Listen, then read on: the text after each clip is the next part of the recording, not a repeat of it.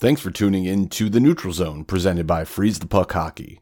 On this episode, we discuss notable first-time eligible players for the Hockey Hall of Fame, potential rule changes to overtime. We also look at teams that have had off-season and in-season coaching changes and see where they stack up, and a few other things that have happened over the past week. Is there a topic you'd like for us to discuss? We would love to hear from you. You can reach out to us via email at neutralzonetopics@gmail.com, or you can message our Facebook page at facebook.com/freezethepuckhockey. And now, on to the show. This is The Neutral Zone.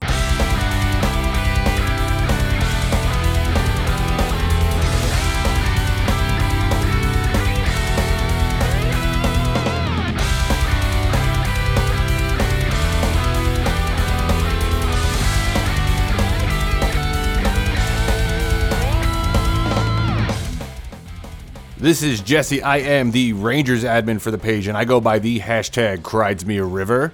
And this is Brett, the Florida Panthers admin, and I go by All Barkov, No Bite.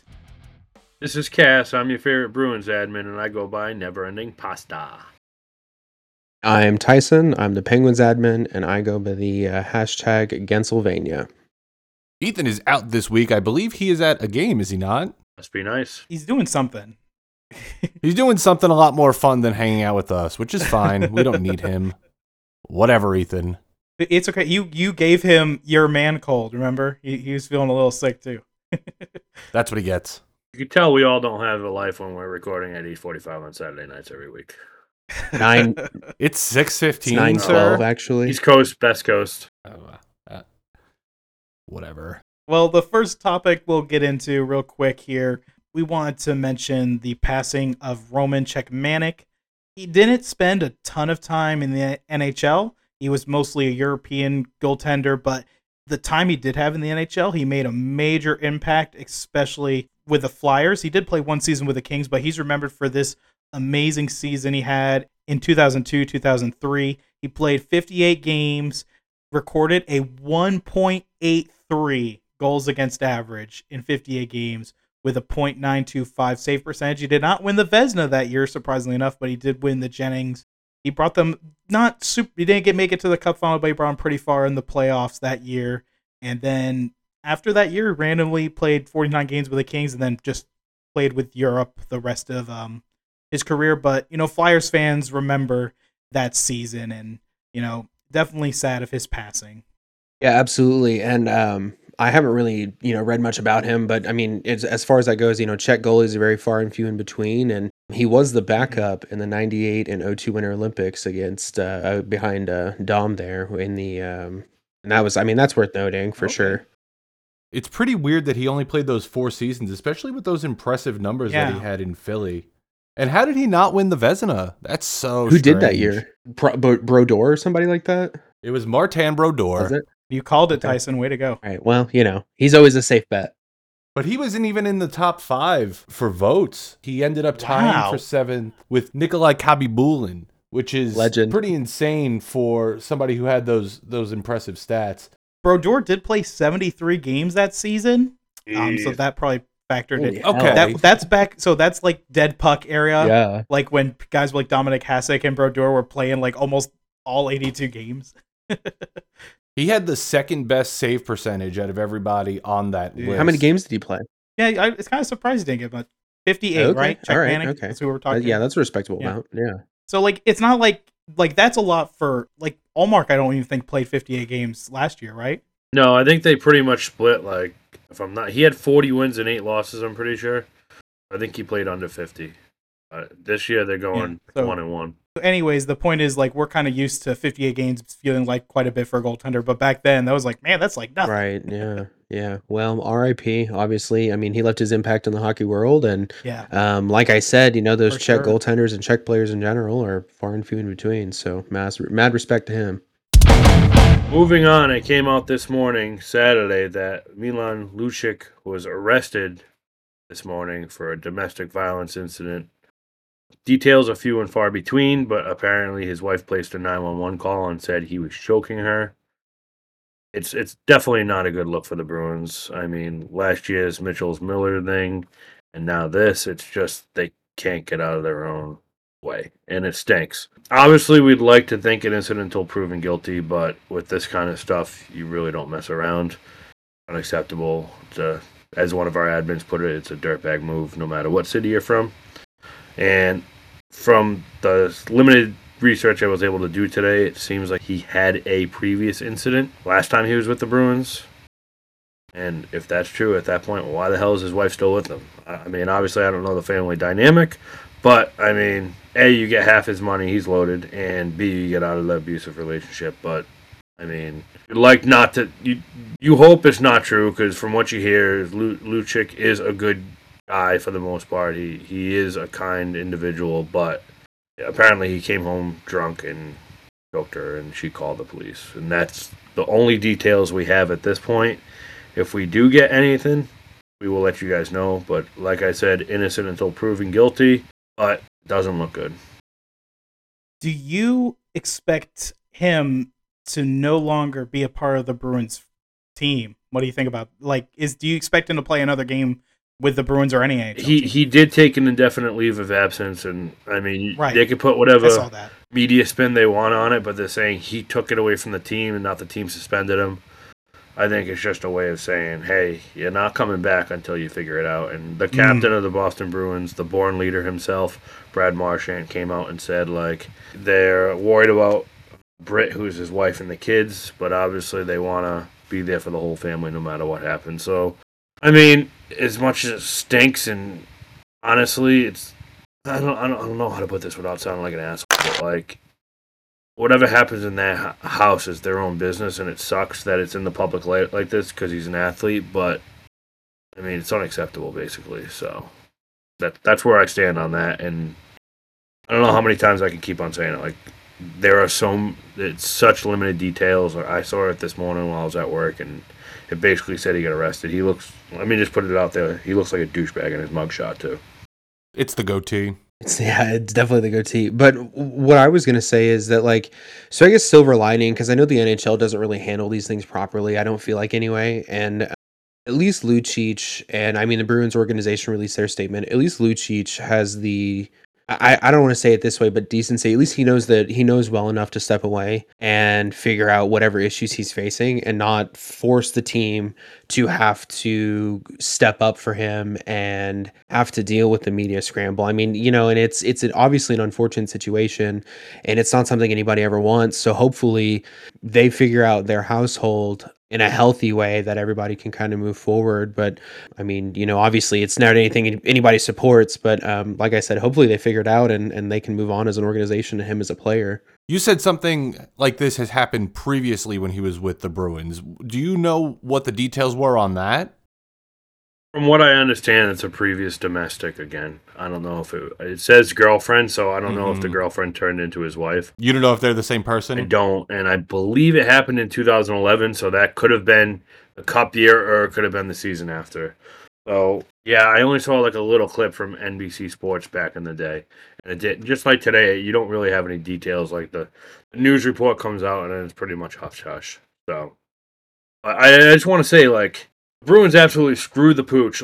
No excuse for signing Mitchell Miller last year, who's now with everyone else in the KHL. But did he sign in the KHL? Yeah, he signed this week in the KHL. I believe he did, yeah. I'm half surprised. I don't know if it was official, but I read a document or an article that said that he basically was intending to sign with the KHL, yeah. I guess they don't really care what's going on in the U.S., I don't know. Oh, no. No, not at all. I understand what happened, but from what I understand, he is a talented hockey player. It doesn't excuse what he did, but I'm just saying, he is talented. Yeah, that definitely does not. Well, Joel, that's so just think about talent and all that. You can screw that all up. Think about Joel Quenneville, probably one of the best NHL coaches of all time, but no one's bringing him on. I'm surprised the KHL is not giving him an offer. I'm surprised they haven't, to be honest with you. Because the KHL seems like they do not give a crap about anything. So, getting back to the Bruins, like I said, obviously they screwed the pooch with the Mitchell Miller thing, and this is just another year. Basically another distraction from a team who's outstanding and exceeding all expectations. It's something that they don't need.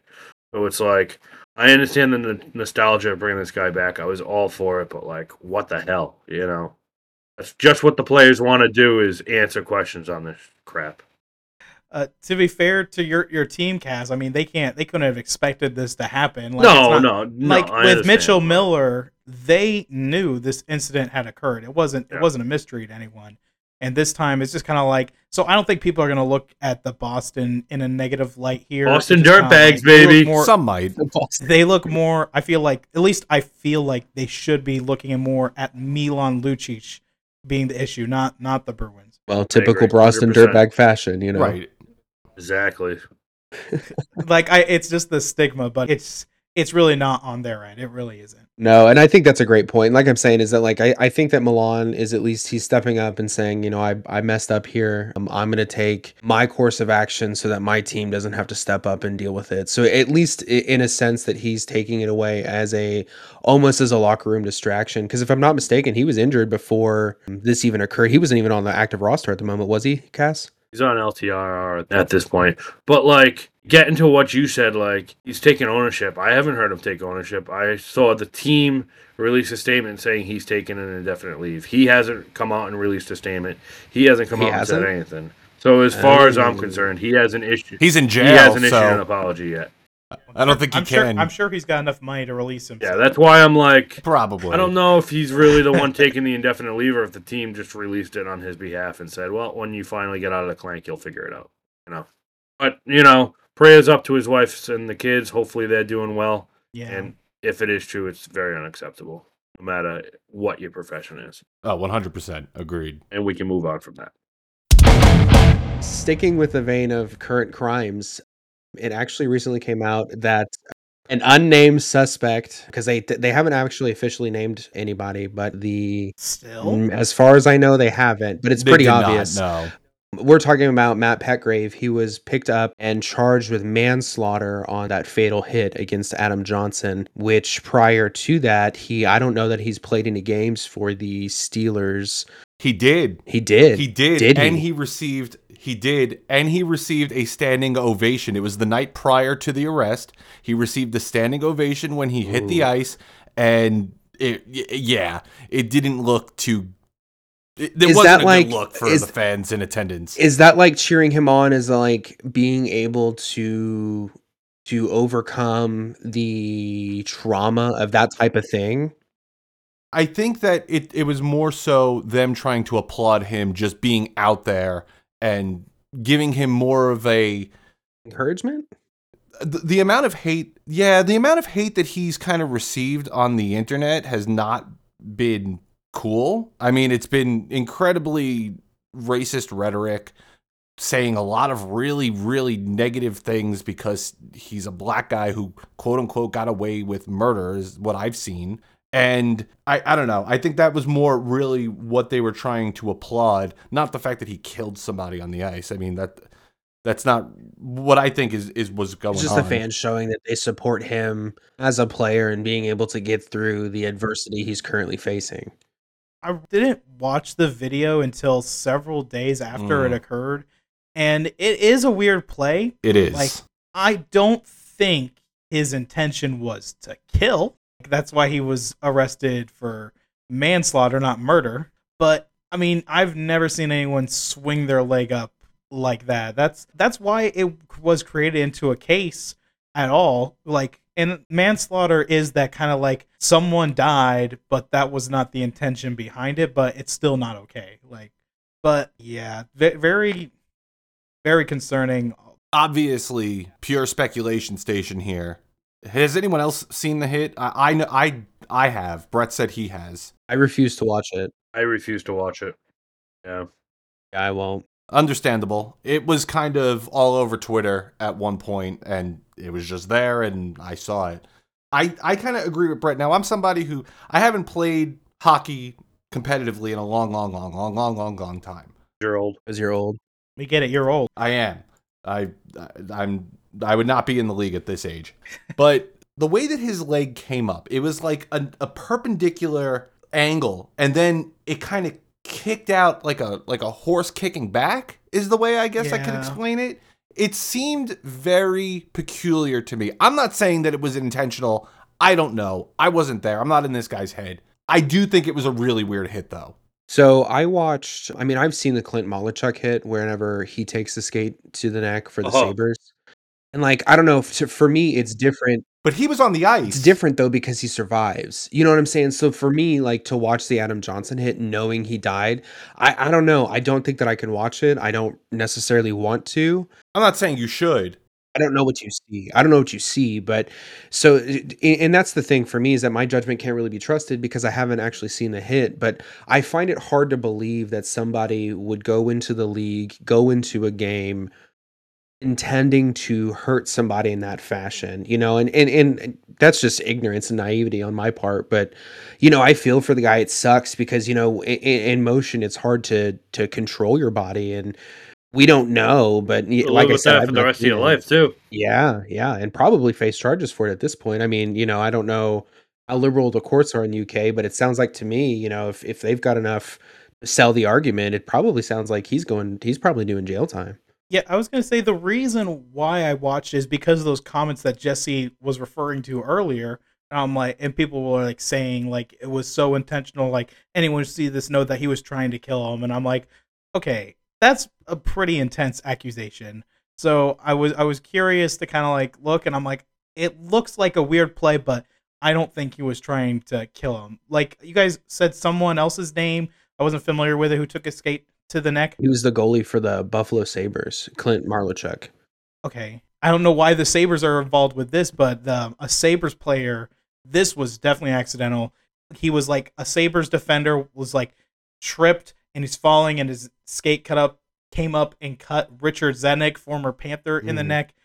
But he also survived. They quickly got him to the hospital, stitched him up. Yeah, so this stuff it's kind of surprising that we can think about several instances occur. But anyways, that was the main point I was trying to make, is that's why I wanted to watch the video, is because of the comments that were being made. Tyson, the incident that you're talking about was the goalie for the Sabres who was down on the ice and had somebody kind of jump over him, right? This is completely different, in my opinion. The way that this happened, both players were on their feet. It is not anywhere near similar, in my opinion. He's got to like scissor kick up, basically. I've not seen the hit, but like that's what you're saying. Yeah, he swung his leg up. Yes, the way that he swung his leg up perpendicular to the left and then just kind of kicked out, it just seemed like it wasn't a hockey play.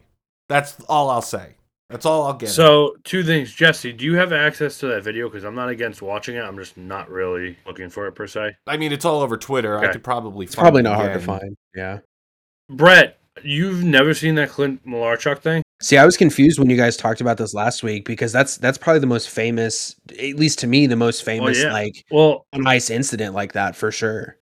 I think one of the key points in that story is that the medical trainer was an Army vet who knew to pinch his artery, and that's why he survived. He cut off all the blood on the ice. Brett, you're back. Have you never seen that Malachuk video ever? I have not seen it. I don't know if I want to look it up. It's rough. The ice gets dark very, very quick. Yeah. It's insane. So, but my whole thing is that, like, in that incident, it's not the gore that gets me. It's knowing that guy lives is why I can watch it. And I guess to piggyback off of this, it seems like Commissioner Gary Bettman is more so advocating that players utilize those neck guards. He's not saying that there's going to be any sort of mandate for it. Obviously, they have to talk with the NHLPA about that. But there is more of a, hey, maybe you should wear them, as opposed to, you guys definitely need to. I saw Anthony Stolarz wearing one for that Panthers-Ducks game. So that's the first Panther I've seen wearing the neck protection. One with the BS no goal? Yeah, that one. Mm-hmm. Very same. Two things here. So just piggybacking off all that. So the Penguins, they haven't said anything at the NHL level, but their AHL and ECHL affiliates will be required to wear neck guards, just kind of in response to this. Oh. And then Adam Johnson's team, I forget, are they the Nottingham Panthers? Is that who it is? Correct. Yes. So they're selling charity jerseys. They're really sick. I'm thinking about getting one, but they're selling Adam Johnson charity jerseys. And they actually have officially retired his 47. So nobody for the Nottingham Panthers will be able to wear that number again. Good. That's nice. I like that. I think that's the right call. I like that too. Yeah. I wonder if, like, this is kind of getting to labor stuff, but I wonder if the AHL and the ECHL don't fall under the players' union, and that's why they can mandate it without having to have a vote on it or something. Because obviously with the NHL, you have to deal with the PA. Which is weird because their players come up and down. I know, but I wouldn't be surprised if you have to have so many games in the NHL to qualify for union status or however that works. Yeah. I think they'd have to. Those leagues would have to have their own players' association. I don't think they do. So I think the players' association only associates for the NHL. Yeah, so the leagues can force it through then. Okay. So the next thing we want to talk about, very different switch up here, is we're going to talk about the potential next Hall of Fame class. We have some very notable players who get their first chance to join their Hall of Fame. These are the most notable names: Pavel Datsyuk, Ilya Kovalchuk, Patrick Marleau, Pekka Rinne, Ryan Miller, Shea Weber. And remember, with the NHL, you only get 4 of these names. So I'll just say real quick, I think, unfortunately, with this list, I don't think McGillney gets in again. Because there's definitely 4 guys in here who I think you could potentially make the case they bigger than McGillney. And one of those that I want to kind of talk about, I'll try not to go too long about it, is Pavel Datsyuk. That's one of my favorite players who never played for Florida. He actually, Barkov models his game after him quite a bit. Very strong defensive forward while having like some of the best hands in the league. It was just awesome to watch him play. Like his nickname, the Magic Man, just made things happen there in Detroit. I actually found myself rooting for Detroit quite a bit while he was on the team. Ever since he retired, I haven't really cared about Detroit. So that was definitely just a player follow. But I wanted to hear if any of you guys think, what do you think about the rest of those guys? So that was Kovalchuk, Marleau, Rinne, Ryan Miller, and Shea Weber. What has Patrick Marleau done aside from Play a lot of games? the most? I was just getting ready to ask that. I don't think he's gonna make it. Is he's not American, is he? He's got to be Canadian with that. Yeah, last no, name. he's That's what I'm saying. Canadian. So, I mean, Yeah, he's Canadian. he's not. That's not really career games played. I mean, like I'm sure he's got like jerseys or something in the Hall of Fame, but There's no trophies that he's won. He's got 566 goals, 631 assists, 1,197 points. So I mean, like he's got the points, but I mean, there's no Stanley Cup, nothing else. Like most career games played, I don't think that's worthy enough of being in the Hall of Fame. Gold medal in 2003. Gold medal at the 2010 Winter Olympics. so real quick, do we think he gets in at all ever? 100%. I think eventually, probably not next year. I think the other guys mentioned, I think, made a bigger impact in hockey than he did. I mean, the fact that he played a crap is he first or is he didn't beat Howe, did he? He is first. He did. He did. Wow. He did. So I think that, I mean, the fact that you got to have the guy who played the most games in your league in there, but like what you were saying, Jesse, is like the awards aren't there. The stats are there, but he never led in anything. He leads most of the Sharks statistics, but I mean, he'll definitely be a Sharks Hall of Famer. He might already be, considering they raised his number. Yeah. But for Hockey Hall of Fame, I think he eventually gets there. I don't know if he makes it in with this list of players. And considering guys, like I already said, McGillney and even that Cujo. You said that at least 4 of these guys are, I don't know if you said their first ballot, but you said they're getting in. So are you saying that Patrick Marleau and Shea Weber are the kind of the 2 guys that are like these 2 aren't, one of these things are not like the others type situation? Like, I kind of like, because it's Hockey Hall of Fame, that really helps Kovalchuk because he, you know, if it was just NHL, I wouldn't think Kovalchuk, but because you can include his time in the KHL and stuff, I think he would get in. Pekka Rinne, if he's not the best Finnish goaltender of all time, he's one of the best Finnish goaltenders of all time. Ryan Miller, one of the best American goaltenders of all time. That would be probably one of the best American players of all time, I would say. Yeah, just American players. You're right, not just even goalies. Yeah, so I'm picking the 2 Russians, Datsyuk, Kovalchuk, Rinne, and Miller. So you think with all the stuff that's happening in Russia, that's going to affect people voting Russian players in? I've read it. I don't ever think about that, but you know that doesn't. I guess that For me, that wouldn't impact my decision because It's definitely a factor. But for a lot, for great point, Cass, because for some people, Well, why isn't Alex in? that will affect who they're voting for. Like, I think we could all agree, like, Datsuk's in, but, like, it might delay Kovalchuk getting in because people are biased now on Russian players. But you have to remember, you still have people that haven't got in, like Tyson's favorite coach, Brindamore, hasn't been in yet. You know? Is he up this year? No.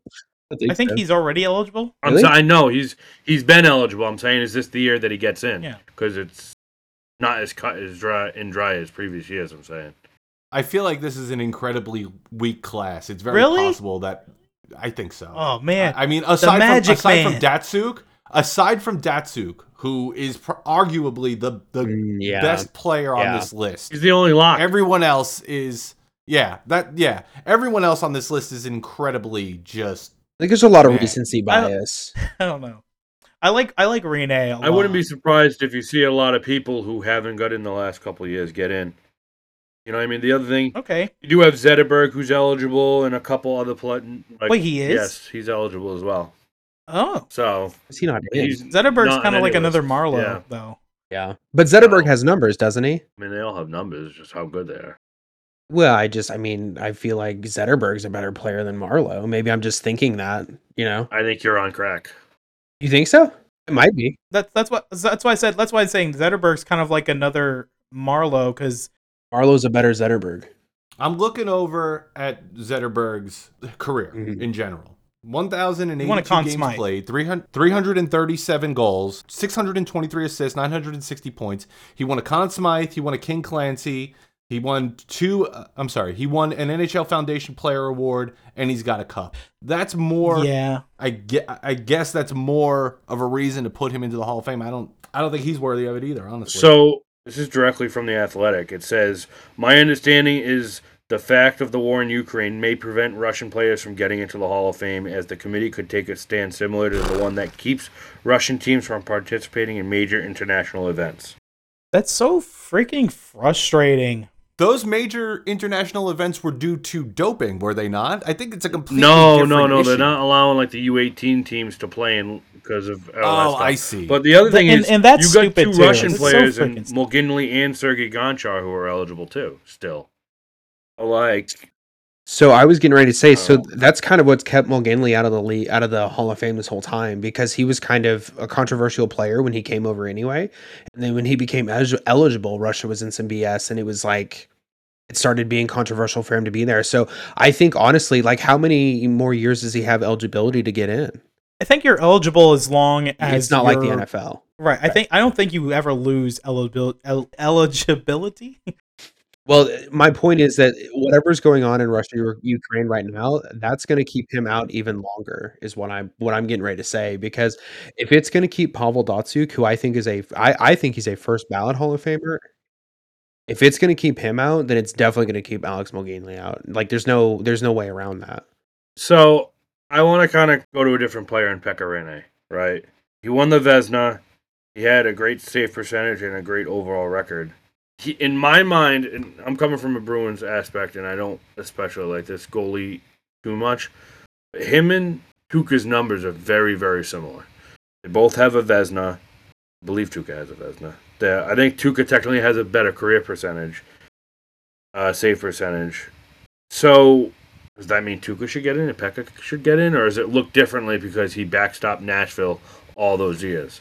You know what I'm saying? Like, is it purely based on numbers or popularity?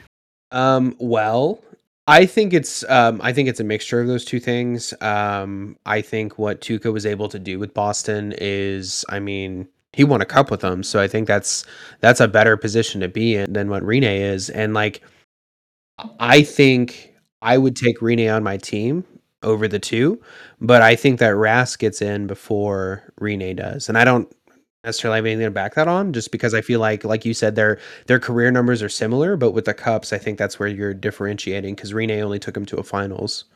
So based on that, do you feel like Tuukka Rask deserves to be in the Hall of Fame? I mean, I think he's got less wins than, I don't know if I'm just guessing off the top of my head. I think he's got technically less wins than Rinne, but like I said, the playoff success that he's had, I don't see why you wouldn't. He's got 308 wins.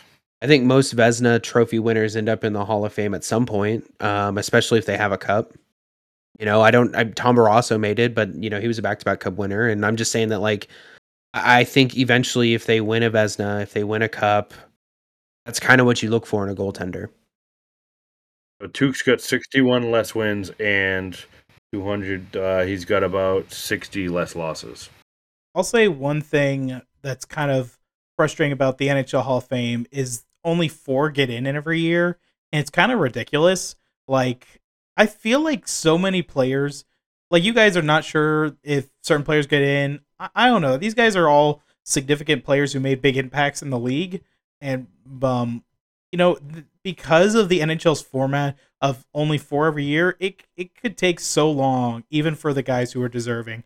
And if Pavel Datsyuk doesn't get in this year just because of his nationality, that'll be absolute bullcrap. It will be. I'm saying again, I think Datsyuk is a first ballot Hall of Famer. I don't see why he's not. Should be. I mean, if they take that stand, that's kind of ridiculous because it's an individual thing. It is ridiculous. I mean, I kind of like how would that be? How would that be different? Like if they, I can't see the NHL doing this, but like, what if they kept the player out because of his race? Right. You know, like they would never do that, but because the fact that there's that stuff going on in Russia and they're Russian, it seems making an impact, and that to me that's very frustrating because it feels so hypocritical. It feels wrong. I agree with you on that. But Datsyuk is, just numbers and like that doesn't tell the story, because Datsyuk, I think, is probably one of the best technical hockey players to ever play the game. I mean, just what he could do with a puck and a stick was the most insane stuff you would see, and the passes this guy would make. And like, so when I started watching hockey was like kind of, right around when Sid was drafted, and at least when I remember it anyway. And watching Datsyuk compete against the Penguins in the finals 2 years in a row is insane. And if you watch the way that he played with Marian Hossa, I mean, it's crazy. So I don't know, for me, maybe I'm a little like, there's a romanticism there about it, but I think Datsyuk is definitely a first ballot Hall of Famer. Should be. Or at least he should be. Actually, do you think Tuukka should be in the Hall of Fame? I do. I could see I'd put him in there before Rene, like I said. I mean, and that's what I'm saying is that, like, when you look at goaltenders, that's what you start to look at is, did they get a Vezina? Check. Did they get a cup? Check. What were their win percentages? So... Real quick, because Cass asked, I would say, I think Tuukka's deserving, but because of this stupid 4 players only format, who knows how long it's going to take. Like, I hope they change it. I hope, even if it's like 6 players a year. I'm the opposite. I don't. 2? No, I'm saying I don't think he deserves to be in, but I think it's a participation thing now more than an elite of the elite, and I think eventually he'll get in, which I think is ridiculous. They've already set a precedence that I think Tuukka has surpassed. I don't even know if he deserves to get his number retired for the Bruins. Never mind, yet in the Hall of Fame. Love how much you love your team and their Bruins players. have so many retired numbers; they have to start getting selective. They're kind of like the Yankees, where like there's no single digits left. Well, obviously you're gonna retire 33. You're gonna retire 37. Oh yeah, 63 and 46 are debatable, and then you go from there. The Rangers retired 11 twice. Which I think is ridiculous, but I can't. It's Messier, obviously. Who's the other one? I forget who it is. Hold on. Oh no! Come on, Rangers fan. I mean, technically, get it right. Technically, the Penguins retired 66 twice. Who's the other one? It's the same guy. They retired it, and then unretired it, and then re-retired it. Still for Lemieux. Yeah. They can do that? Did. He owns the team. What are you going to tell him? No. Yes. Did you figure out the other 11, Jesse? Victor Hadfield. It's Hadfield, Vic Hadfield. Yeah. I think that's ridiculous. I hate that they did that. When did they must have because Hadfield played back way back, right? Like they retired Messier in 2006 and Hadfield in 2018. That's so weird. Did Hadfield pass away or something? Or, was he about to die? It's possible. Because that feels like something a team would do. Because and it sucks when people pass away, but some people feel like when that happens, they need to somehow honor them in some way. So even some people who might not be deserving because they pass away, they get their number. So Adam Johnson, what happened? That it sucks, and I think they should have retired his number. But if he didn't pass away, would they retire his number? Probably not.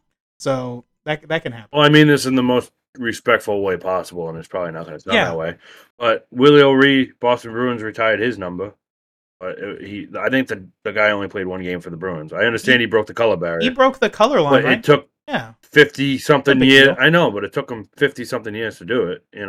It's just weird with a political climate the way it is that it wasn't done earlier. Unfortunately, that kind of felt forced more than like deserving. If, like I said, I don't want to be disrespectful, but you know what I'm saying. I think you're right. They should have done it way before that, because it is a big deal that he broke the color barrier for the NHL.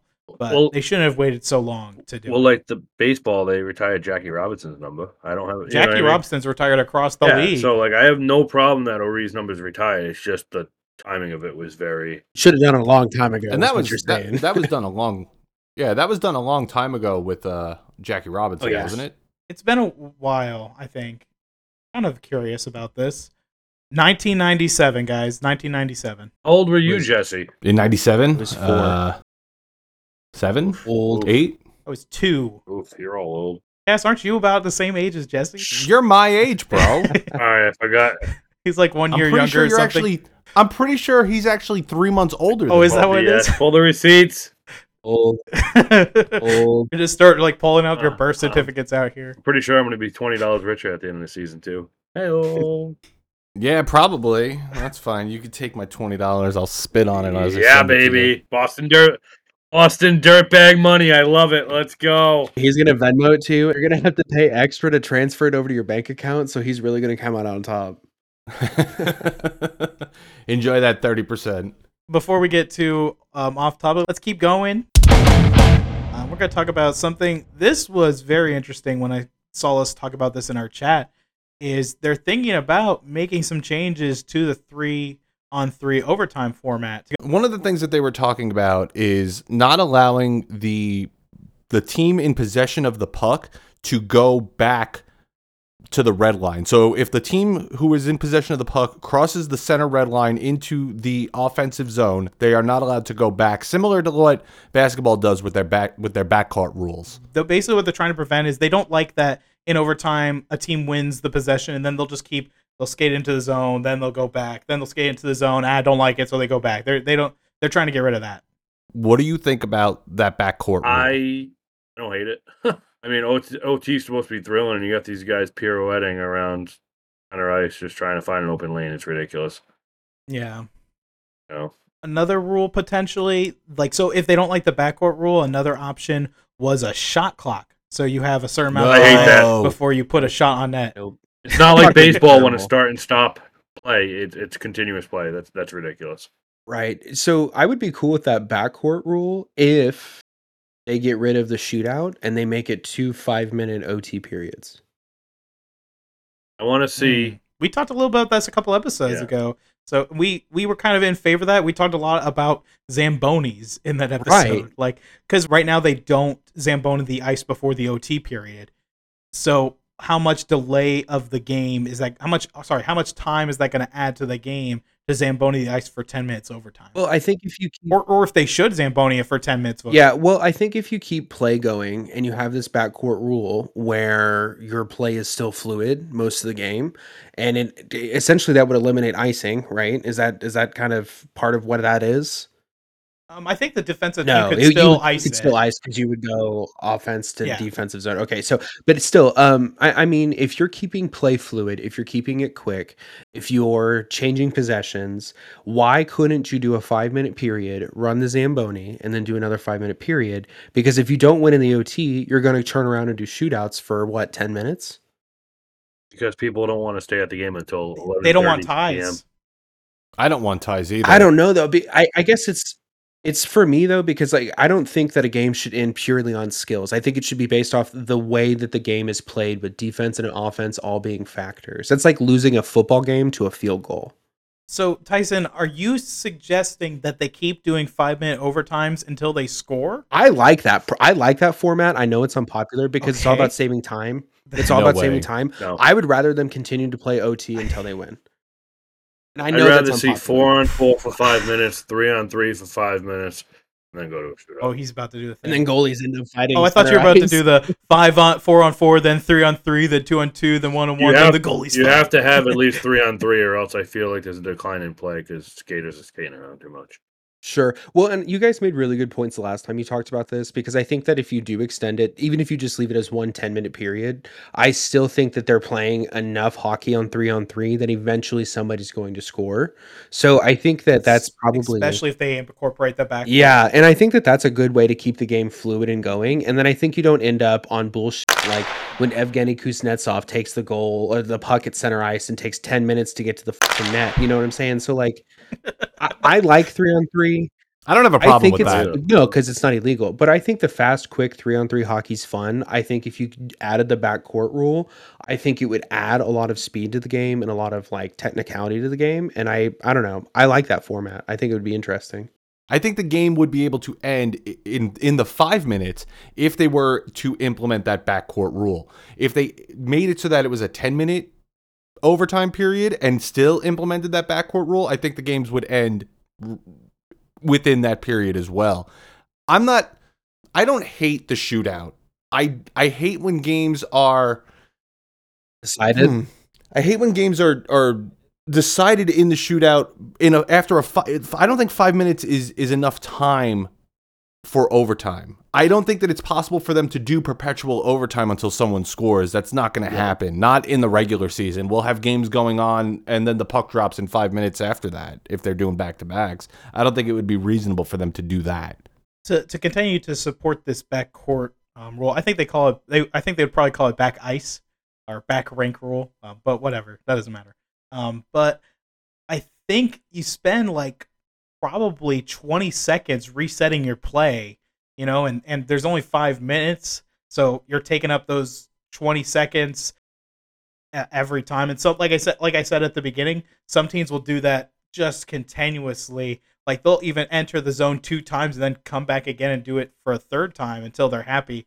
Most of the time I see goals happen in overtime, it's because of a turnover and they're quick going up the ice. And, when you're forced to stay in the offensive zone, you're going to see more turnovers and the game's going to be over. So, but again, someone's going to slip up. Right. And now teams will have to play more defensively. So that might take away from the quickness potentially. Like you're probably going to see like instead of your defenseman, and sometimes not always a defenseman, but the guy who's playing the defensive role, he's going to probably sit back rather than jump in the play. So that'll be interesting to see some new strategies come up with this.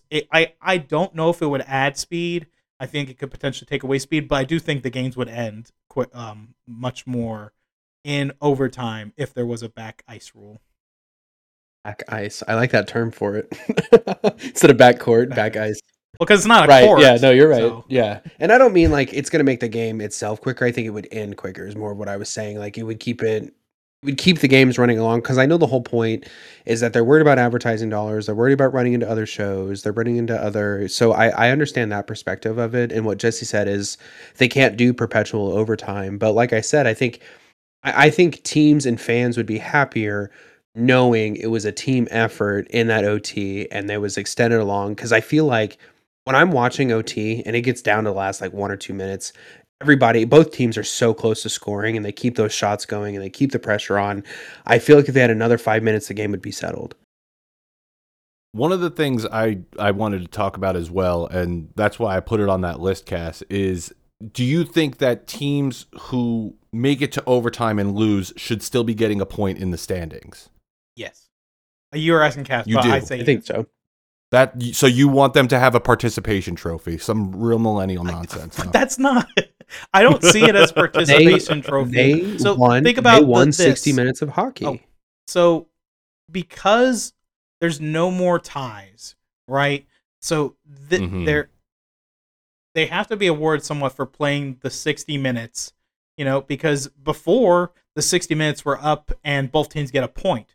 So now, like, if you get into that, it's going to end up being the NBA, right? Because the NBA, you don't get an overtime point.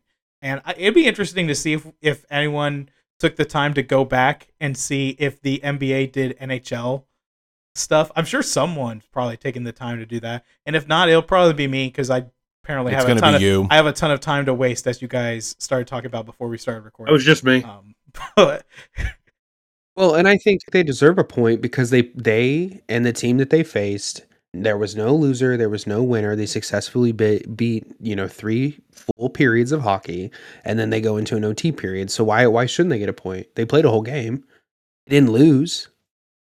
They They tied. lost. They didn't lose. They didn't it's starting to lose. sound like Rod Brindamore. Like, we didn't lose 4 games. Okay, he's an idiot, and I want Amanda to know that I said that. So that's the dumbest thing I've ever heard.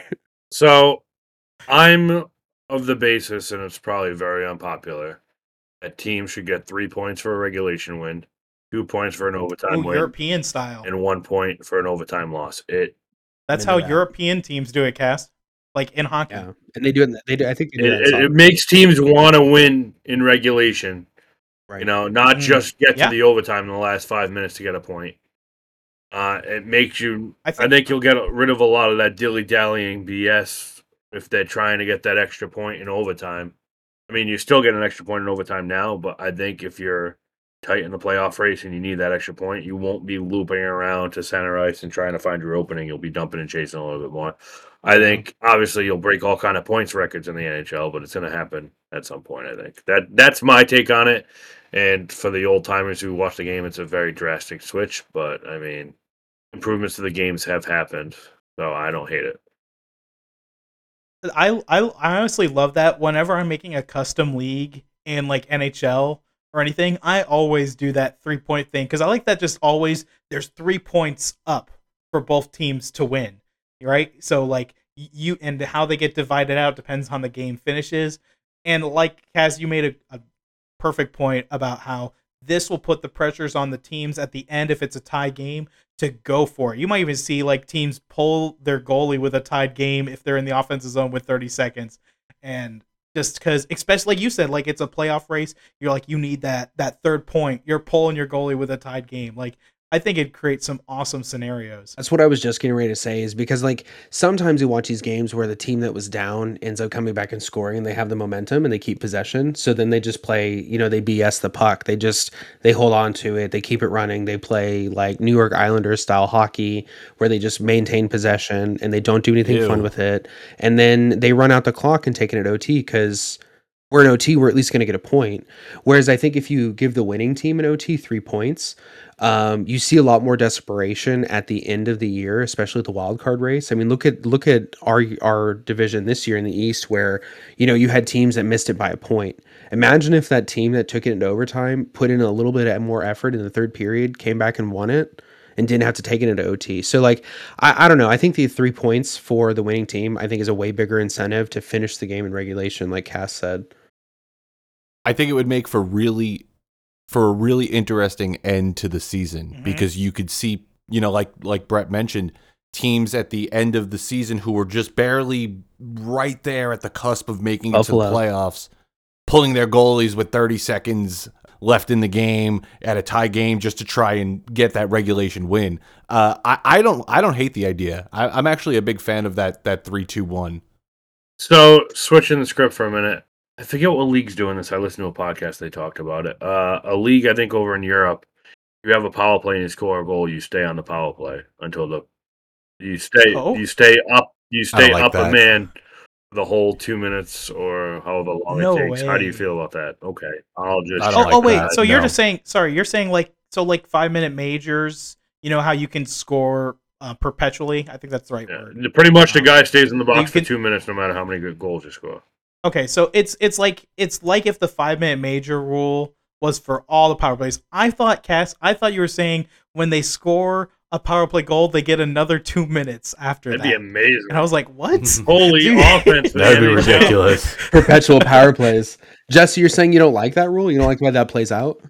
No, I like the way that it is now, where if they score on a 2-minute minor, then the penalty's over. Keep it the way that it is with the major. I have no problem with that. If you cause some sort of incident that requires you to be on for your team to take a major penalty, you deserve to be scored on 55 times, I think. But you don't think if they start, we are agreeing a lot today, which is weird. I thought Cass and I would get into it at least once until this one. But Jesse, you're saying that you would be cool with. You don't think that even if they commit a minor, they shouldn't have to serve the full 2 minutes. You don't. They did bad. They should be in the sin bin. They should serve the full 2. But if they get a goal scored against them, I think that's more of a punishment than the Okay, penalty but if you're a is. piece of shit and you Because hook now they're somebody, down you a should goal. serve the full 2. A hooking call, I don't think is worth that. Dude, some hooking I don't calls think are so. so. I'm just trying to get somebody minimalist. to argue about Like, something. I don't know if that was. You should have said spearing Or like slashing. Like I haven't seen a spearing call yet. Spearing should be a major. Think so? Spearing should just be a major. I haven't even ever Always. seen someone like freaking take their stick and like just like You're talking about like a cross check? I've seen No, Ovechkin do like- a spear. okay. I remember I think Kachuk spearing when he put his stick in Quick's helmet last year. Or maybe he Sounds got like a away with it. deserved I can't penalty. remember. So moving on, we wanted to talk about some of the new coaches that some teams have acquired in the offseason and how well they're doing. We've got the Anaheim Ducks, the Calgary Flames, the Columbus Blue Jackets, the Nashville Predators, the New York Rangers, and the Washington Capitals. And for some of these, we might be a little bit surprised at how well they're doing, particularly, in my opinion, the Washington Capitals. They are currently 8-4-2. I think they're now third in the Fourth. Metro. My note says second. Fourth. They're fourth? I was pulling that up because I looked in your notes, Jesse, and you said second. I'm like, no way. I'm like, okay, fourth. So they were second. Now they're fourth. Yesterday when I wrote this down, they were second. So now they're currently fourth. They're doing incredibly well all of a sudden. I don't know where the hell that came from because they were not scoring in the early parts of the season. Another surprise to me is the Anaheim Ducks. They got Greg Cronin. They are now 9-8-0. They're fourth in the Pacific. I mentioned this last week, I think it was. I think they're gonna be a playoff team, honestly. Yeah, so I agree with you. I think the Ducks are definitely going to be a playoff team. I still think that Spencer Carberry with the Capitals is the more impressive of the coaches, but I mean Greg Cronin has to love what he has going on in Anaheim right now. I don't even know that team has really reached its full potential, and they're still cruising along and staying competitive. Oh, definitely not. No, yeah, exactly, and they're staying very competitive. And what I would say, with the outside of a couple teams, the Pacific is a very competitive conference or division over there. So like, I don't know. I think Greg Cronin, I think he gets kind of the hats off as far as all these new coaches go. I think the one thing that's not the one thing. Another thing that's impressive with Anaheim is that you expected if the Ducks were going to do well, maybe not you. I said you, maybe in general. Royal you. In general, I feel like if the Ducks were going to do well, you would assume it was Zegras leading the team to this, but he's been injured and has been playing poorly. It's all about Frank the Tank Vetrano. Dude has been lighting it up. He played for Florida a while ago. I know he played briefly with Jesse's team.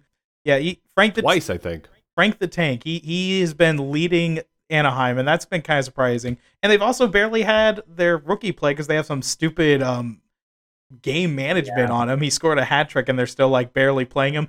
And I'm saying stupid. I'm saying despite that, they're still sitting really well. And no one expected Frank Vetrano to be the leader for this team. Dude's got a wicked shot, but yeah. You mentioned Zegras being injured. I don't think Drysdale's played a game. Drysdale hasn't. Yep, Drysdale's another one. Another surprise. Like Anaheim's doing well without one of their best young defensemen. They embarrassed the Penguins. So I mean, whatever the Ducks are doing is really working over there. And again, that's the Pacific is, other than a few teams, is very competitive, and I think is surprising everybody this year. But I'm Greg Cronin. I'm loving it. Sticking in the Pacific Division, the Calgary Flames also got a new coach this season with Ryan Huska. They are currently 6-8-2. They are sixth in the Pacific Division. Real quick, Jesse. They add an OT loss to that. They're 6-8-3. Love it. Love to see it. That's great. Anyways. Cass, I know you said when we were talking about coach changes in the offseason that you were expecting them to be a little bit better, and I think a lot of people were as well, but their guys are just not getting it going up in Calgary. I mean, half the team wants to get out of there. I mean, Noah Hannafin, Elias Lindholm, and Tanev are all being shopped around. I mean, that's basically, I would say, 75% of your core right there. And then you got Kadri, who's basically said he doesn't want to go through a rebuild. Huberdeau, Brett's favorite former player until he's gone. It looks like he's in preschool and he doesn't want to be anywhere. And I don't know. They're just falling apart. I honestly thought their offense would be a little bit more tough, and I thought they would be better with Mark Savard as an assistant coach there. I thought he would improve their power play too. I don't have the numbers in front of me, but I don't know. Like, obviously they're in the toughest division too, so it's kind of hard to totally crap on them. But it's just it's one of those divisions. You're gonna have Edmonton trying to fight to get up in the playoff spot too. I don't see two of the between Calgary and Edmonton. I don't think both of them are gonna force their way into a playoff spot. I'm pretty excited to say this, and Jesse was backing me up a little bit on this, but we said in the offseason they didn't really add anything. They're coming back with the same team, and even though it's a different coach, it's been the same results. These guys are underperforming. It's not surprising to me because just not enough changed in that roster. Huberdeau continues to not look like the player that everyone thought he was when he was kind of just the benefactor of Florida's system and the play of Alexander Barkov, even a little bit of Carter Verhaeghe in the last season when we won the President's Trophy. And he just doesn't. Some people that are Panthers fans are like, "Oh, I feel bad for him." I'm like, the dude trashed the fan base after we left, so I think he screw trashed him. the GM more than anything. I'm pretty sure. He both. He didn't like he trashed Zito. He trashed the fans. You know what? He told the media when we were down 3-0 against Tampa, who cares? That's what he said. Like, so screw that guy. So this kind of goes back to like preseason last year when Gaudreau left Calgary. He made the trade and Calgary got Huberdeau and all these changes started coming down the line. I was kind of interested, and I've kind of always watched the Flames just out of curiosity. I always have like a Canadian team that I've supported, and I was always I was questioning who would win the breakup, so to speak, between Calgary and Florida with Huberdeau, and I honestly thought Florida was going to be so worse off because I'm seeing all the names going into Calgary. Oh, come on. I'm being honest with you. I mean, they get Condrey, who No, I just know. won the Florida gave cup up a with lot. Colorado. They did, so you're thinking, oh, Calgary's stacking up. They're going to be, Yeah. Columbus is going to be terrible. Florida's going to be terrible. Calgary's winning. They're winning the Stanley Cup, and they're terrible. Huberdeau completely falls off cliffs. I mean, his numbers drop completely. Brett loves Condrey doesn't want to be there. They fire their coach. I mean, it's a train wreck. I don't know that, and I don't know that I've paid attention to hockey as much as I have in the last maybe like 5 years or so, but have we seen a team that's just fallen to pieces so quickly before, Maple like the Leafs. Flames?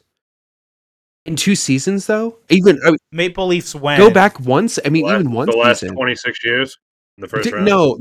I mean, That's not what we're talking They have about. We're talking maintained so like success. I think what Tyson's trying to say is the Fall off. Flames piled up these top Yeah. players, right? They brought in Kadri, who's coming off a cup championship.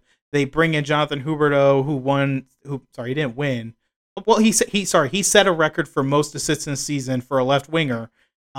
So they looked like they were making like great strides They to be have this Toffoli. competitive team, but they can't even make the playoffs. And they have Tyler Toffoli. They had Tyler Yeah. Toffoli I mean, last they were year. stacked. Yeah. They should have been really but good. that's what Tyson was trying to say. Is there another team that's like went full in on winning and just it didn't Well, work? that's what I'm saying. Like, you look at their roster, and they lost Gaudreau, and then they lost to Kachuk, and you're like, oh, man. And they got Uyghur, and then they got Huberdeau and Kadri, and you're like, you look at the team, like, Lindholm and Kadri down the middle with Huberdeau. They got a couple. Coleman, Yep. So they got Majapani. Sarangovic over there, too, now. And then you look at their defense. You got Uyghur, you got Rasmus Anderson, you got Chris Tanev, you got Hannafin. Noah Hannafin, and you got Markstrom, Vladar, He's who's not kind the of been answering off, goal and for that them. stud, and the stud in the AHL, Dustin Wolf. Like that. Looking at that should be a playoff team, and that's why I said I thought they underperformed last year, and I think the players kind of stopped playing for Sutter, and that's what I was banking on coming into this year. And it is still just a disaster. They're just bad. They're just It's a bad. disaster. They like the fact that it's a different coach and it's the same. It's not even different issues. It's the same Yeah. issues. Wow. Like No will to play that, there. that No speaks will a to play. lot about the players. Right. Oh. Well, maybe they'll ship him to Quebec. Sticking in the Pacific, this one, very recent. This happened this week. Jay Woodcroft was released of his duties up in Edmonton. They brought in Chris Knobloch, who was the head coach for the Hartford Wolfpack, the Rangers affiliate in the AHL. Since they brought him in, they won not three, because they won a game with Woodcroft, and then fired him, and then. They lost that game against San Jose. They won the game against Seattle, fired Woodcroft, and then won 2 games under Knobloch. They did just lose today to the Tampa Bay Lightning 6-4. They were up in that game 4-3. Nah, still not looking good. No goals from Draisaitl or McDavid, man. I'm not going to fire a guy. That's what I was trying to say. I'm not going to fire a guy. Something's got to be going on with McDavid. Yeah, absolutely. I hope. I don't know if I hope so. I guess more I'm saying, I hope that his place does not dropped off and he's hurt, because that dude, he's been the clear-cut best player in the NHL, and it makes no sense. He's killing my fantasy team. It makes no sense for him to just fall off like this if he's not hurt. Killing my fantasy team, Connor. Come on. I'm glad you wasted the draft pick for it. Dude, everyone picked him first overall. Overall. They're like, you should have went with JT Miller, obviously. Come on. Yeah, you could imagine telling me that in the beginning of the season. You should have went first overall for JT Miller. I would have told you to go to hell. It's like you probably picked him up like in the 3rd round or something. I did like Chris Knobloch when he was, because they had to keep him on the bench. I think it was when David Quinn got COVID and the Rangers had him on their bench coaching the team, and he won a few games with them, which I was surprised with. And I know that Knobloch had coached Connor McDavid in one of his leagues. I don't remember which team it was for, the Erie Otters, I believe. That's it. That's his junior team. So I think that a lot of people are speculating that had something to do with why they brought in Knobloch. So I feel like Connor McDavid, and Ethan's kind of alluded to this in the past, is like, where is the problem in Edmonton? I genuinely believe that they give Connor McDavid probably too much say, because isn't his agent like not their GM, but somebody in their front office, president, his former agent, yeah. Now his former coach down at the Otters is going to be the NHL coach, and I'm not saying maybe he's not qualified for that, but I think that McDavid maybe has too much control of the team, and I don't know that that's such a great idea. He basically LeBron the Edmonton Oilers at this point. Yes. That's exactly what I was going to say. No, I wanted to make sure you got your chance to say. Yeah, I think he is. And so, because think about it, it's weird. And I guess, no, it's not that weird. You lose to the San Jose Sharks. You're not going to send the guy. You're not going to pay the guy to go home. You're not going to fire him and send him back to Edmonton while he's in California. So you're going to wait till the end of the trip. He wins against Seattle. They fly back and he gets fired. There were 2 days. No, I'm just saying that, why would you're not going to fire the guy and then buy his ticket to go home. You're going to keep him on the team and write it off and be done with it. But Rod Galante guy? Yeah, and I don't know. It's weird. That's what I was about to say. I think they beat Seattle in Edmonton, though. Did they really? On that, but yeah, no. Yeah, they were in, this was on the 15th. Okay, yeah, they were in Edmonton. Well, then that's stupid. They should have fired him whenever they lost to San Jose. Well, I think they were in the middle of getting a new coach and then didn't have a new coach contract signed, so they had to keep him until it was finalized with Knobloch. All the HR paperwork. You know what I mean? So, he couldn't go all that stuff. Yeah. But getting back to the whole LeBron, Lakers, Connor McDavid, Oilers thing, I mean, it's worked out so well for LeBron in LA. I mean, why not, right? He won a championship in LA. They only won one championship. And it doesn't count because it was in the bubble. How many has McDavid won? Doesn't count. It was a bubble thing, just like the Lightning. Doesn't count. But every team had the same chance. But what I'm that's asterisk cup. It makes no sense to say it's an asterisk. Every team had the same. But chance. my point of bringing up that McDavid might be the problem is that look at a player like Wayne Gretzky. Okay, so he's this amazing talent. He's probably the greatest player to ever play the game. No arguments there. Probably. No, I just said no arguments there, Brett. Give me a second. So then that's all over us today. He had a coaching period. He did not do well. He had an ownership period. He did not do well. Just because Connor McDavid is probably the best generational talent we've seen in a while doesn't mean he knows how to operate, run, and set up a winning team. And I don't think LeBron James knows what that takes either. I need to correct myself. They were in Seattle during that win, and then went back to Edmonton, fired their coach, played the Islanders, and then Seattle came in. So just want to make sure I correct myself. That makes sense. You should fire him when you get home because you don't want to fire him and then send him on a plane. You don't want to buy a loser's ticket, right? Okay, I gotta bring this up. I gotta bring this up. Not buy a cab for him. Freaking Florida Panthers with Gerard Gallant. They lost in Carolina and then just told the guy, like, you go take a cab. Like, it was freaking ridiculous. Didn't even get him an Uber, bro. Like, the game's over. Get in the cab. Like, you're not coming with the bus. Rough. Moving on into the Metropolitan Division, as I mentioned, we do have the Washington Capitals, who got a new coach. The New York Rangers are doing very well under Peter Laviolette. They just won their game tonight against the New Jersey Devils. Go to hell, Devils. You guys suck. Jack Hughes scored, though. Woo! That's fine. I'll take the W over Jack Hughes scoring the goal. I only care. Look really good tonight. I only care about the scoring because it's just fantasy. So Rangers can win. That's fine as long as Jack Hughes scores. I really do like the way they're playing under Laviolette.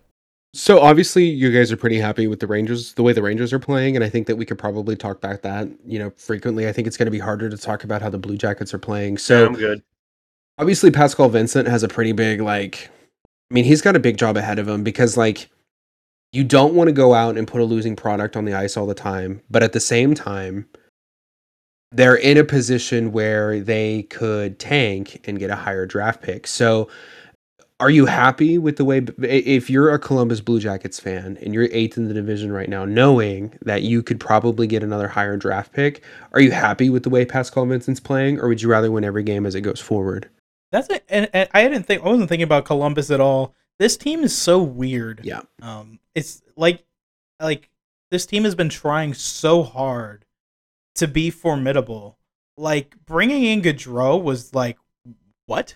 Insane. You're going to Columbus? An insane signing for them. Like, nobody would expect somebody like that to go there. He has one goal. He didn't suck last year. They made huge additions to their defense, and I thought they were great additions. They brought in Provorov, got Severson, and their defense looked really good. I mean, they already had good Branson, who they brought in on a slightly overpaid contract, but he's looked pretty good there. This guy is so surprising this team can't figure it out, and I guess they got Adam Fantilli out of this draft. I think he's going to be really good. They might end up with Celebrini. I think that's the main guy coming up this year. Macklin Celebrini, yeah. Macklin Celebrini, great name, great hockey name. You can pile up picks, but think about Edmonton with. I brought this up last week when they had Taylor Hall, Nugent Hopkins, and Yakupov in was that 3 straight years or was it within 5 years? But Hall's played for now his 4th team. Wait, on 4. Edmonton, New Jersey, Buffalo, Boston, Arizona, and Chicago. Look at that quick cast. Who's going to be bought out first? Jonathan Huberdeau or Johnny Gaudreau? Huberdeau. Huberdeau, because I think that's a rough question. I think only because Gaudreau has less years on his contract. It's only 1 year less. I think that's the only thing, because they can't buy him out now. They've got Huberdeau's still, including this year, he's still got 8 years left. But I think Columbus would at least convince people to come play. Nobody wants to be in Calgary. Their entire roster wants to leave. You're not hearing that out of Columbus. And just thinking about the craziness. Which is exactly. Think about the craziness they've had in their locker room. So, I think Columbus could at least convince people to come over. Hey, we have Fantilli. You saw what he did this year. Gaudreau, and he's not playing well this year, but he's still a talent that people want to play with. He didn't do so bad last year. We're 15, 16, to almost 20 games into the season. So really we're, getting to where we figured out where we're going to be. But he's got time to turn it on. I think they have potential. And I think that Columbus is legitimately going to try to build something versus try to give up on it. So I think Calgary buys out Huberdeau first. How long have we been saying Columbus has potential? When they drafted Rick Nash, probably. Think about they how made long the playoffs. They've been saying this team's got potential. They made the playoffs. Like New they York had Rangers Sergei legend. Bobrovsky, Artemi Panarin. Also, like, New York the- Rangers legend. But I guess they made the playoffs Right. then. But. They were Yeah. they were still competitive teams. They still made the playoffs. So I mean, Yeah, that's true. how do you want to measure potential? You know, they're an expansion franchise. They're not historically great. Anytime they make the playoffs is a big deal to them. And I mean, they've made it out of the first round more times than the Toronto Maple Leafs have in the last almost 20 something years. So, I mean, relatively, they're a successful franchise considering success. I feel like that their biggest accomplishment so far is sweeping the Tampa Bay Lightning in the first round. Well, so I love that was awesome. That was amazing. That's so far their biggest accomplishment as a franchise. As a Florida Panther And fan, the Bruins couldn't you should- capitalize on that. You, Freaking as a losers. Florida Panther fan, Go Brett, you should hang your head on the small things. The thing with the Panthers is we came. Are you talking about the Panthers? Yes. Dude, we're putting I like know. 90% filling it up every year, every game. Sorry, not every year. Clearly not every year. But we're filling it up right now. The going to the Stanley Cup final does help with that. This South Florida, I probably have said this too many times, and if we have frequent listeners, you're probably sick of me saying it. But South Florida fans, I am. They I represent was gonna say, if the they South are, we Florida are. fans are South Florida. the South Florida fans are only there if their team's winning. That's how it is with the Marlins. That's how it is with the Panthers. That's how all these teams, except football, because people care about football no matter what. But your basketball teams, like the Heat, they had trouble selling until they started winning a bunch of championships. Yeah, that's South Florida for you. They only show up if your team's winning. Going back to Columbus, I think that the incident with Mike Babcock definitely didn't help this locker room. They've got a coach in Pascal Vincent. I'm not really too familiar with his history. I was just looking at it on Cap Friendly, and he was an assistant coach with the Winnipeg Jets from 2011 to 2016, and then he became associate coach with the Columbus Blue Jackets in 2021, and then became their head coach in September of this year after the whole Babcock incident. I don't really know if it's a coaching issue.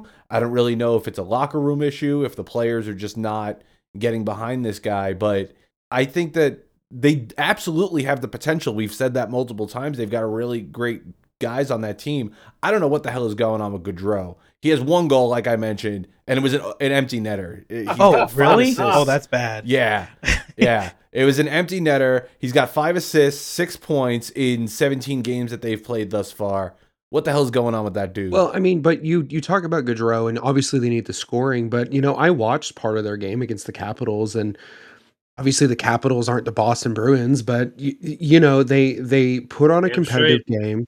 They looked like They it put that on game. a competitive game. They held the Capitals to 1 goal and then gave up an empty netter, so they lost 4-3, I think was the final score. But they were competitive. They played a decent game.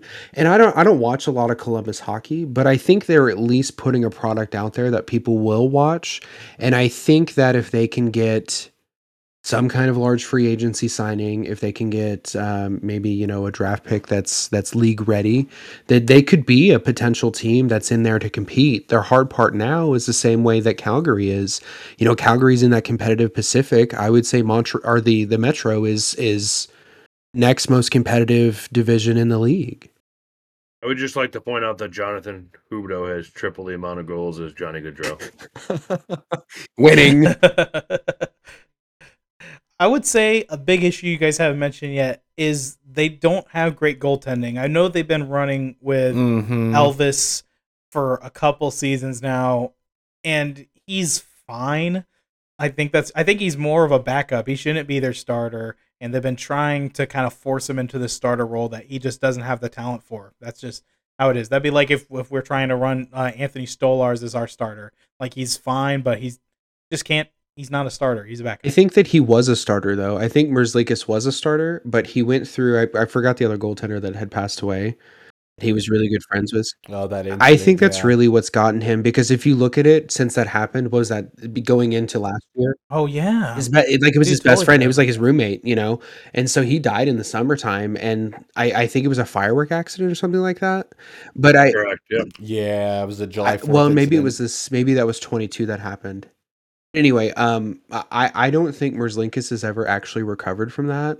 I think Yeah. that, again, it's a story of potential with Columbus. I think Merzlikins was promising. I think he did have the talent at one point, but I think now he can't get out of his own head. So he's like Jack Campbell, like he's got a mental block going on, or like Spencer Knight, where Spencer Knight. there's something going on in their brain where they're just not comfortable. And I mention it, time and time again, that I play pickup league roller hockey, but I mean, not being comfortable in the net is definitely a factor in how you play. And if Merzlikins can never really be comfortable living, he can't really be comfortable playing. So I'm not going to assume, but his play has definitely dropped off since that incident's happened. I kind of pulled up his stats because, I kind of was like, I guess, aggressive with my comment there. Rude.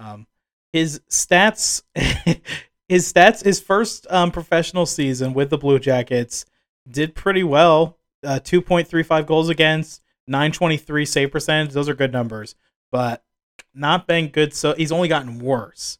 Okay, because last year he had a 4.23. When you see a 4 in your goals against average and you started 30 games, that's not good. 876 save percentage, and I think you could be right. But if he doesn't have the mental capability to play, they need to be doing what the Panthers are doing with Spencer Knight and not have him play in the NHL. These. When was his fall off? These, I want to say it was 2021, 2022. So, Matis, that was, I believe, right after that. Yeah. But if he live 20. So to that point, that sucks for him. Obviously, I'm not gonna I wish that didn't happen. But if that's causing an issue with your play, your NHL team needs to put you in a lower level. As a franchise, you can't roll or risk your franchise because a tragic event happened. At the end of the day, you still have a franchise to run. You still have tickets to sell and things like that. Mm-hmm. And I know that that's so brutal to say, but it's kind of the truth. Tragedies happen all the time, but at the end of the day, bills have to be paid and success has to be had. So maybe they need to look at moving him, but I think that's what's really. They don't have anyone to bring up. I know they have to make a trade. Come on, there's got to be someone out there. They can make a waiver claim, probably. They could try and make a trade, but right now in their system, there's nobody. They've got Spencer Martin backing him up. He's not been good either. No, he has not. They've got Nolan Lalonde and Jet Greaves, who are in their Jet farm Greaves? system. What a name! Bring him up just for the name, man. I mean, you could do that, but currently he is playing in the OHL, and his stats are abysmal. He's played on 2 teams thus far. He's played for the Erie Otters and the Saginaw Spirit. For the Erie Otters, he played 4 games. You ready for this? 4.59 goals against average, .837 save percentage. On the Spirit, he's at 3.81 goals against average, .858 save percentage. You got to think about the 80s NHL when you think about the juniors, because you got guys putting up 150 points. He was in the 80s. That's a Hall of Famer right there. Right. That's what I was trying to say. 80s, that's decent stats. Before butterfly style. Yeah, Grant Fuhr was considered one of the best goalies in the 80s, but his stats are they look terrible when you compare them to the Martin Brodeurs and the Patrick Waghs, and even now with the Andre Vasilevskis and the Igor Shesterkins. but those stats still are not good.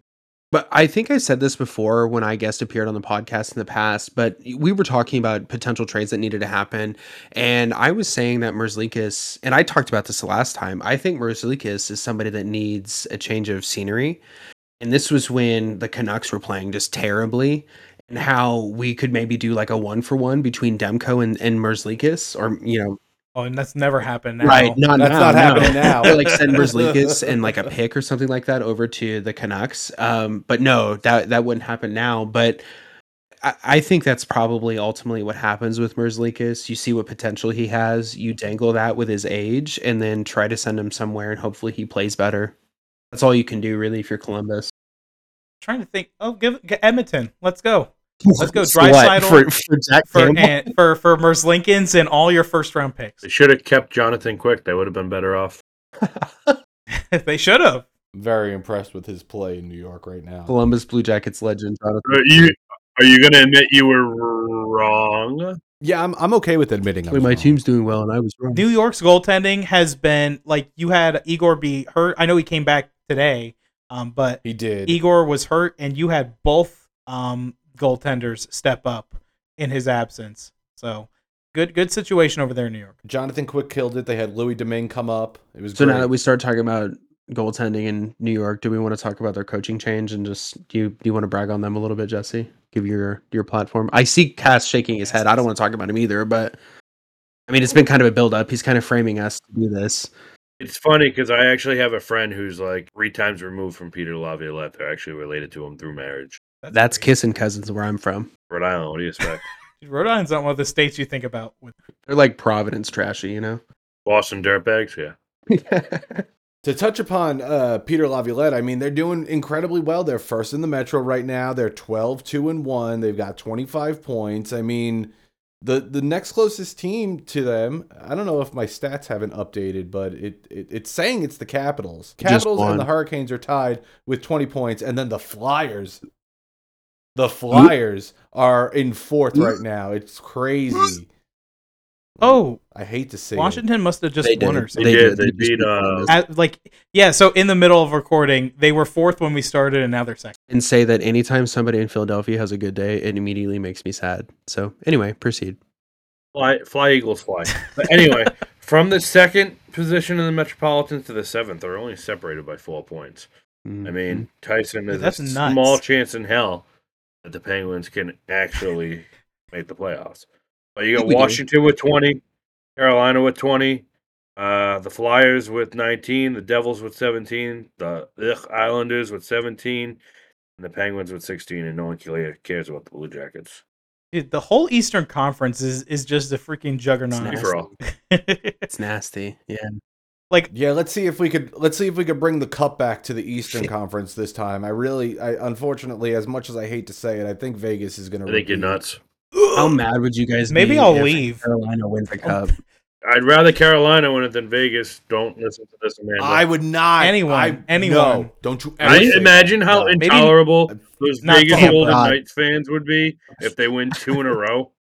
They're already very Could you obnoxious. imagine how intolerable our fan base would be if the Carolina Hurricanes won? Carolina fans would go. They don't have that many fans that I see, so I'm okay with it. They're on our page all the time. They have to win an Eastern Conference final game before they can win the cup, so let's concentrate on that first. So we're going to close out our podcast with just 2 similar topics to touch on. This is one thing that's I thought it was interesting, and I wasn't aware of something, and me and Tyson talked about that we weren't aware either. The away team for NHL teams always wear a white helmet, and I did not realize that was a rule. I thought teams just chose to do that, but apparently the NHL has decided that teams can wear colored helmets for their away as long as it's not the same color as the home team. We saw the Toronto Maple Leafs wear blue helmets even though they were wearing their road whites. I thought it was a good look. I think the Panthers road jersey would really come together with a navy blue helmet, so I'm excited to kind of see that change up. Oh, we saw the NHL take 10 minutes to review a goal. I wonder how many years they've been looking at this change before they actually made a decision on it.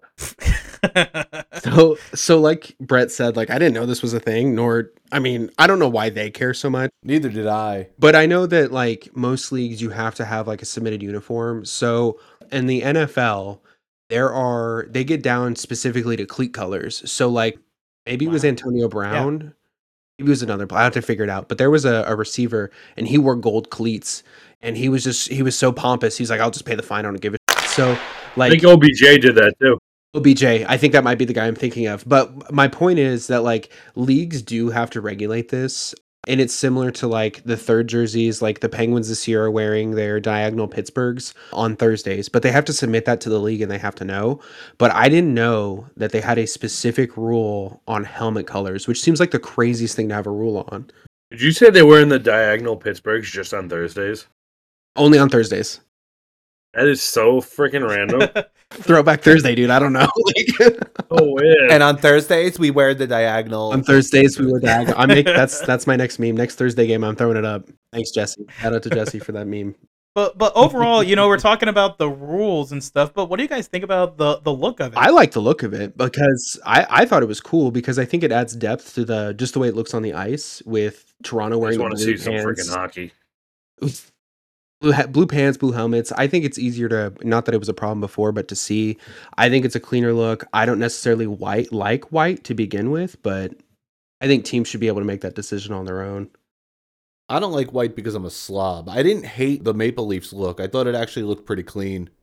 You hate the Maple Leafs cast, we know. No. Well, yeah, but this is one of my wife's biggest gripes about white being usually the away color. She's like, it doesn't make any sense with, like Jesse said, I'm a slob. I'm going to get a white jersey messed up. Why would I do it away from my home? Like that's like her biggest gripe. What used to be home white. If I'm a fan, I don't want to see white jerseys at home. I want to see the team colors at my arena. That's how I always am. But in the AHL, the last couple of years, I feel like Providence has been wearing away jerseys at home, which kind of suck. Whites, and the NBA Don't they do that across the AHL, or are they doing color? It could possibly be. That's the only AHL arena I've been to. I think AHL does white homes.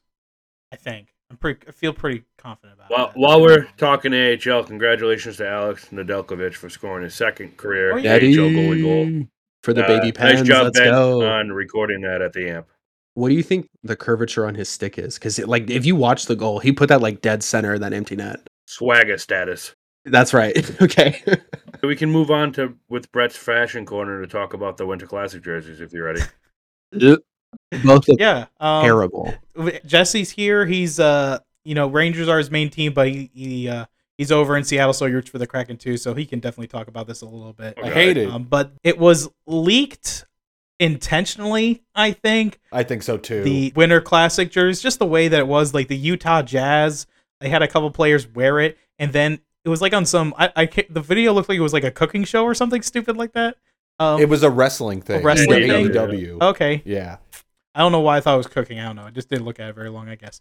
But anyways, these videos came out releasing the jerseys, not the entire look. That'll probably what we get unveiled later. But with the Kraken, they did what we all thought they were going to do. They paid homage to the Seattle Metropolitans. They went with a different color scheme that matched their current one. They went dark blue, light blue, and white. But then the logo was like the Metropolitans colors with red and tan. So kind of clashing colors there. And then with Vegas... Hate it. And then with Vegas, no effort was put into this jersey design. There's a V in the middle. There's a gold stripe at the waist and gold towards the top. I mean, there's some gold lines with a big V. It's no effort at all. It looks terrible. Yeah, the big V. So I'm personally indifferent with Seattle. I can go either way, but I think the Vegas ones are hot garbage. They're disgusting. They are terrible. They're muff garbage. So I think they're both disgusting. The Seattle red, that S, I think is hot. I think that's super cool. I was going to say, we said this about the Boston Bruins Centennial jerseys, how much they suck, and then we saw them on the ice, and we're all like, it's not that bad. So it's going to be interesting to say. I don't know. I liked them before they were on the ice. Well, so I think the bold stripes that they're doing in the jerseys, I think will actually look good on the ice. I'm agreeing with you. Something inside me just says somewhere in those stripings, because they have red details. Something inside you? Something inside me. Something tiny. Anyway, they have red details like piping in their home jerseys, their navy home jerseys.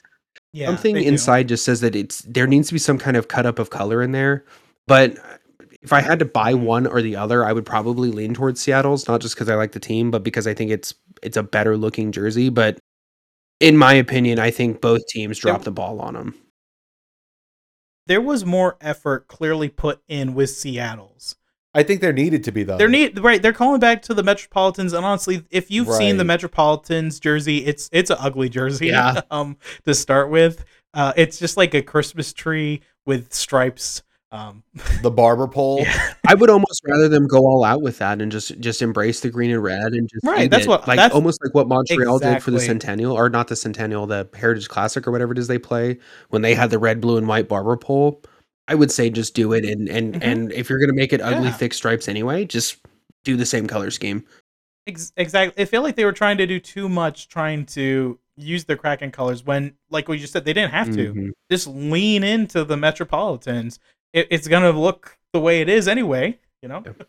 Well, Brett, you did that I mock-up did. of the Kraken jersey with that red instead of the ice blue, and I liked that a lot more than I like the current iteration of that jersey with the ice blue. It just doesn't look good, in my opinion. I guess we'll have to just wait and see for it to be on the ice, but I'm leaning right now that I'm probably going to skip on trying to buy that jersey and hoping to see what the Rangers Stadium Series jersey looks like.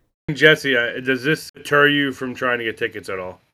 Knowing that the jerseys are going to look like No, shit? I'm still looking at trying to get there because I've never been to an outdoor game before. I don't know if I'm ever going to have the opportunity to do so again. I really wanted to try and go back to New York this year to see that happening, but it's not likely. So I'm definitely going to try and get to that Winter We Classic have to game. try and start a GoFundMe and get a bunch of sponsors. Okay, got it. You're going to get a GoFundMe for me? You're going to donate? We got you, Yeah. homie. That'd be very nice. What a dude. What I was gonna say with Stadium Series, teams take more chances with those ones because with the Winter Classic, you've got that classic thing in there, so there's like this pressure to kind of pay homage to all teams. I mean, like I think about the first one with the Sabres and the Penguins. The Penguins just went back to their look when they first became a franchise. The Sabres did the same thing. So I don't know if Vegas is trying to pay homage to something with theirs. They could be because of how boring it is. So like similar with Seattle, like they're trying to pay homage to this team, and it is what it is.